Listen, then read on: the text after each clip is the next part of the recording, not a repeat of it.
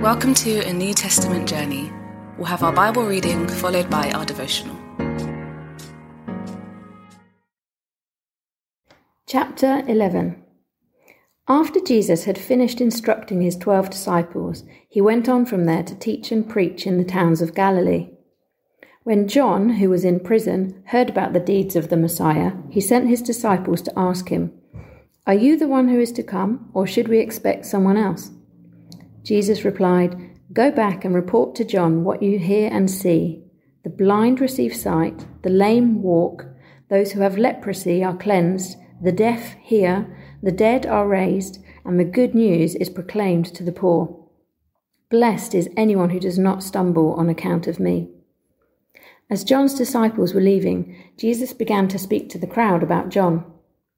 "What did you go out into the wilderness to see? A reed swayed by the wind?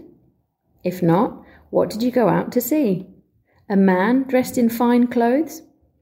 No, those who wear fine clothes are in kings' palaces. Then what did you go out to see? A prophet? Yes, I tell you, and more than a prophet. This is the one about whom it is written, 'I will send my messenger ahead of you, who will prepare your way before you.' Truly I tell you, among those born of women there has not risen anyone greater than John the Baptist. Yet, whoever is least in the kingdom of heaven is greater than he. From the days of John the Baptist until now, the kingdom of heaven has been subjected to violence, and violent people have been raiding it. For all the prophets and the law prophesied until John, and if you are willing to accept it, he is the Elijah who was to come. Whoever has ears, let them hear." To what can I compare this generation? They are like children sitting in the marketplaces and calling out to others, "We played the pipe for you, and you did not dance. We sang a dirge, and you did not mourn." For John came neither eating nor drinking, and they say, "He has a demon." The Son of Man came eating and drinking, and they say, "Here is a glutton and a drunkard, a friend of tax collectors and sinners." But wisdom is proved right by her deeds. Then Jesus began to denounce the towns in which most of his miracles had been performed, because they did not repent. "Woe to you, Chorazin! Woe to you, Bethsaida! For if the miracles that were performed in you had been performed in Tyre and Sidon, they would have repented long ago in sackcloth and ashes. But I tell you, it will be more bearable for Tyre and Sidon on the day of judgment than for you. And you, Capernaum, will you be lifted to the heavens? No, you will go down to Hades. For if the miracles that were performed in you had been performed in Sodom, it would have remained to this day. But I tell you that it will be more bearable for Sodom on the day of judgment than for you." At that time Jesus said, "I praise you, Father, Lord of heaven and earth, because you have hidden these things from the wise and learned and revealed them to little children. Yes, Father, for this is what you were pleased to do. All things have been committed to me by my Father. No one knows the Son except the Father, and no one knows the Father except the Son and those to whom the Son chooses to reveal him. Come to me, all you who are weary and burdened, and I will give you rest. Take my yoke upon you and learn from me, for I am gentle and humble in heart, and you will find rest for your souls. For my yoke is easy and my burden is light."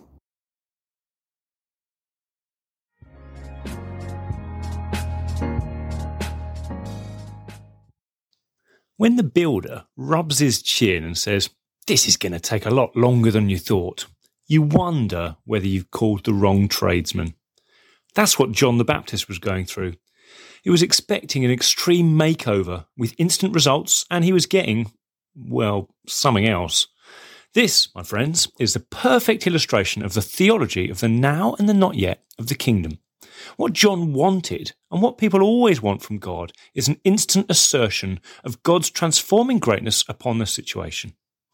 Ripping out all that was wrong, whacking it in the skip, then in the same weekend an unveiling of a glamorously upgraded house of our dreams in its place. Like leaving our job as a cleaner to be appointed the next day as a non-exec director of Dettol. But God doesn't do it like that, much to John's befuddlement. Of course, the reason God doesn't do it like that, the reason Jesus didn't just clap his hands and release an instant makeover of the world, is that people get hurt that way, and people get proud that way. Instead, painstakingly and persistently, Jesus brings a chance at transformation for people. Piece by piece, the kingdom comes. A leper, who would have been out in the skip, can have glimmering skin instead. A blind man and a bleeding woman and some poor overlooked people get to experience the kingdom transformation in their lives. So do some tax collectors and very bad people who would certainly have been ripped out if the transformation had been instant.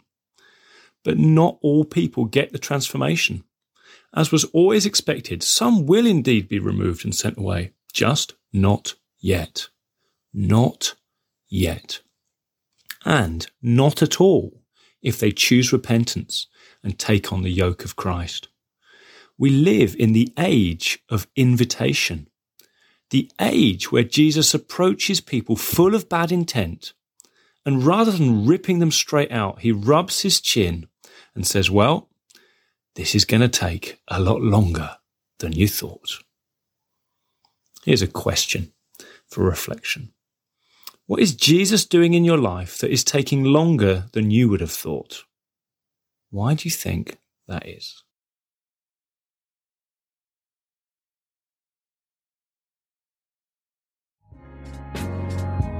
We pray God's word bears fruit in your life. For all the information about the New Testament journey, head to www.anewtestamentjourney.net.